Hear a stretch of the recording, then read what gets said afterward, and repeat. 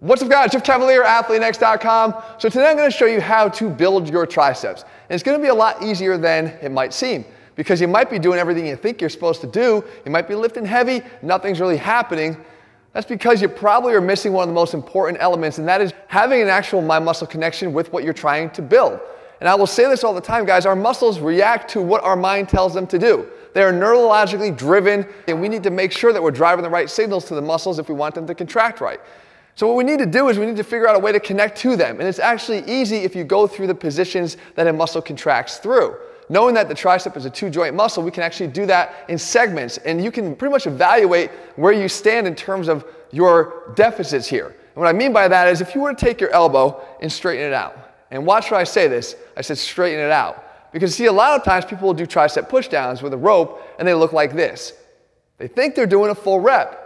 But really are they? No, they're missing the last 2 inches, the bottom 1 or 2 inches I've talked about before, and how critical they are to getting a full triceps contraction. You can see that in play right here. When I do this, you can see the extra contraction of the triceps because those last 2 inches of extension matter.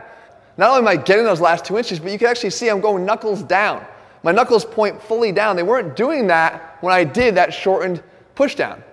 So what I want you to do is actually see if you can do that, and do you get a discomfort? So try to extend your elbow down here. Again, not to here, but here, all the way down. Lock out the elbow, not here, all the way down. You can see the extra contraction that you get there. When you hold it here, do you get any kind of cramping or discomfort? You should. If you don't, again, you're likely lacking this connection that's going to be necessary everywhere else you go when you go through your workouts. But we can take it a step further than that. We know the triceps don't just extend the elbow. Matter of fact, there's a whole head devoted to more than that, and it's the long head back here on our arms that actually works to get this arm back behind our body into extension. So what I want you to do next is take it now down straight into full extension, and now bring your arm back behind your body. Does this do anything? Do you start to feel like a cramp here? Do you start to feel like a tightening where it's like, yeah, this is pretty uncomfortable? Because that's actually what you're going for. If you have a mind-muscle connection there, you start to feel that discomfort. If you don't, you're lacking. So it's a further sign that something's up there and you want to fix it.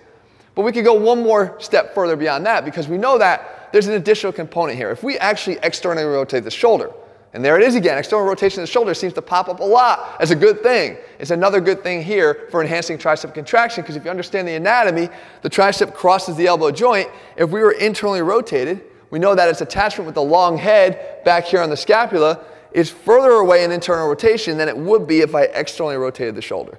And I got my shoulder back in external rotation. That point gets closer to the scapula, and you can see that we now have a complete tricep contraction. For you bodybuilders out there, it's the reason why bodybuilders do that, opening up the chest and back here, right? It brings it into external rotation. So how can we actually start to develop this if it's lacking? If you didn't have pain and discomfort in that final position, then you really do have an issue. All right, so what we want to do is we want to try to enhance that. And you do that by mimicking those positions. You go back to this push down, and you just take those final 2 inches there, and you work on getting that full extension. And you work on these pulsating reps for 45 seconds. It does not have to be a heavy weight. The effect here is that this is not a progressive overload technique, guys. This is not for building strength. This is for strengthening the neuromuscular connection with the triceps. This is what we're going to do, and by doing so, you bring this back to your classic tricep exercises where you are training with more weight, and you're going to have better results from it. So we work on this position here for 45 seconds. Now we move over to the bench, and we got to work that second position. How do we work the second position with the arm back behind the body that engages that long head? We get our arms back behind the body. Now I'm using a very light set of dumbbells here, a 5-pound set of dumbbells, but you can actually do this with no weight at all, as you're going to see me here in a second. And what I'm trying to do here is keep the elbow straight and just pulsate the arm back behind my body as far as I can get it. Realizing that every bit of extension of the arm behind the body is going to heighten that tricep contraction. All right, and we try to do this now for 45 seconds. And again, as I showed you or mentioned before, if you can't do it with any weight at all, it's perfectly fine to do it with just your hands. Here, the idea is enhancing the feeling of that contraction, trying to get it to start to feel more uncomfortable. The third step here now, we have to get that external rotation. What I do is I first take my thumbs, I put them up on top of the dumbbell here. It allows me to get my arms parallel or pointing down towards the floor, forearms down towards the floor. And from here now, I'm actually allowing, when I get my arms behind the body, a little bit of elbow bend. So I can reinforce what we did in the first drill, those final 2 inches of extension, with the pulsation of the arms back into extension. And I do this movement here for 45 seconds. And again, If I can't handle any weight here, that's okay, I drop the weight. Maybe you start with it and finish with no weight at all, or just start with no weight at all. It doesn't matter, guys. It's all about enhancing this connection.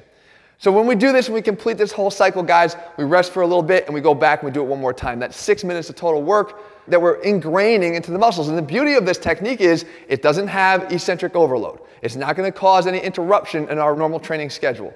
It's not utilizing heavy weight. It's not going to drain us because of the loads that we're lifting are not neurologically taxing as a strength workout would be. This just helps to fit in to help us to get a better connection with the muscles so that, as I said, we go back into our regular training, we're going to get more from it. I know it's a base level. A lot of us will have a reluctance to step back, but I promise you, if you take a couple steps back here, if you start from square one, you're going to be amazed at how quickly this works once you start to develop that control and that proprioceptive awareness. It's going to work significantly better than just banging away at the same old exercise with the same weight you're handling now, wondering why things aren't working.